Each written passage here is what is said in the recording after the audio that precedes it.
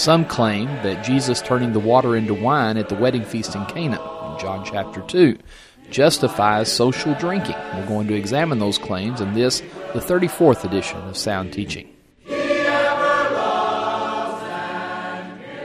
If the use of the word wine always denotes fermented beverage, why is wine condemned in Proverbs chapter 20 and verse 1 without respect to the amount imbibed, when the writer says, "Wine is a mocker. Intoxicating drink arouses brawling, and whoever is led astray by it is not wise." But then in Psalm 104, in verses 14 and 15 of the text, it's stated as a blessing which is supplied by God. He causes the grass to grow for the cattle and vegetation, and wine that makes glad the heart of man. How can what God has given us as a blessing be described as a mocker? Well, I believe that Psalm 104 is referring to the unfermented juice of the grape, which was a refreshing and common drink of the day, while Proverbs chapter 20 refers to fermented wine, whose deleterious effects are so often described and condemned in God's holy word. But as people read Scripture and they see that word wine, they say, it still says wine. And I've even heard that said with regard to the wedding feast, where our Lord performed a miracle in Cana. You remember that from John chapter 2. In verse 9 of the text, we are told that when the master of the feast had tasted the water that was made wine, of course that was the miracle that Jesus had performed, and did not know where it came from, but the servants who had drawn the water knew, the master of the feast called the bridegroom. The more I study the text, the more I am convinced that the wine mentioned in verse 9 was not intoxicating drink at all, but rather unfermented grape juice. Now, when I state this position, the response sometimes is, it still says wine. Well, may I respectfully submit that it does not. You see, the word in the passage from the Koine Greek is oinos. Now, the Koine Greek is the language of inspiration, and it's not the equivalent of our English word wine. Now, some might object that what I'm trying to do is to explain away the import of plain Scripture by using this trick about the Greek language. Well, that's not the case. In fact, you should never let anyone shame you into thinking that an in-depth examination of any text of Scripture is an attempt to avoid truth. I don't believe that one must go to the Greek to prove the use of the word wine in John 2 is unfermented. I think I can easily do that by an appeal to context. But I'm not going to ridicule any man who would use the original language of inspiration to explain a passage of Scripture. Let me use a parallel argument as illustration. The modern-day definition of the word baptism includes the sprinkling or pouring of water over the recipient. Any thorough dictionary will contain those words as part of the description. And in discussing the principle of baptism as immersion with a Methodist, for example, an individual could turn to such a dictionary and say, it still says baptism, in an attempt to justify the practice of sprinkling and pouring. But we all know that this argument holds no merit.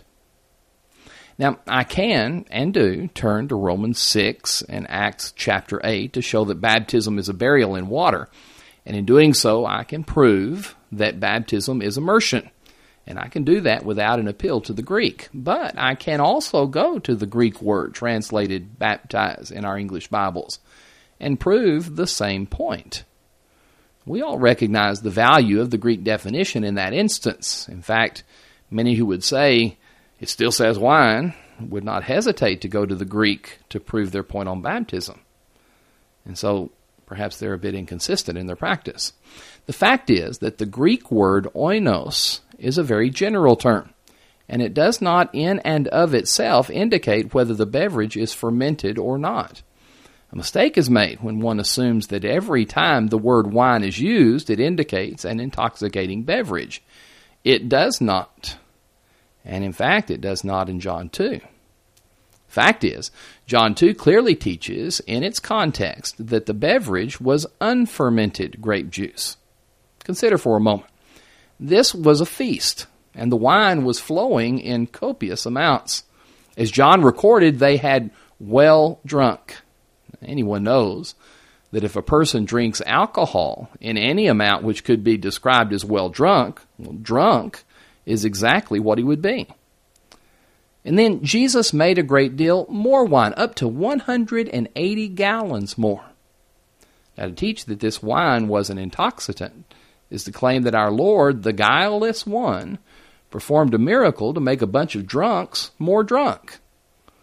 And of course, nothing could be more blasphemous than to contend our Lord could be implicated in the sin of any man. Such a contention is utterly ridiculous. If Jesus created fermented wine, then we must not condemn those who drink.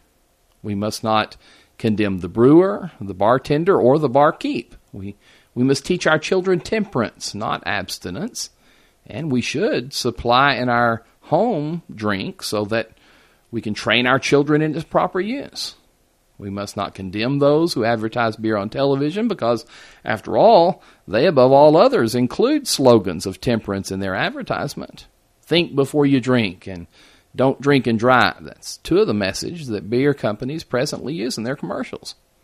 All of this is good and wholesome as long as there is no excess, and it should be embraced by the child of God if, indeed, Jesus turned water into fermented wine. I know some may say still, it still says wine. Well, that's a stirring if empty slogan, but I can trade slogans with the best of them. How about this one? Jesus did not tend bar. Thanks for listening to this edition of Sound Teaching. The Sound Teaching broadcast is brought to you by the West Side Church of Christ in Fort Worth, Texas. My name is Stan Cox, and I am the evangelist for this family of Christians. For more information about our congregation, or to find much more material for your private study, please visit our website at soundteaching.org. That's soundteaching.org. Until next time, we pray God's blessings upon you.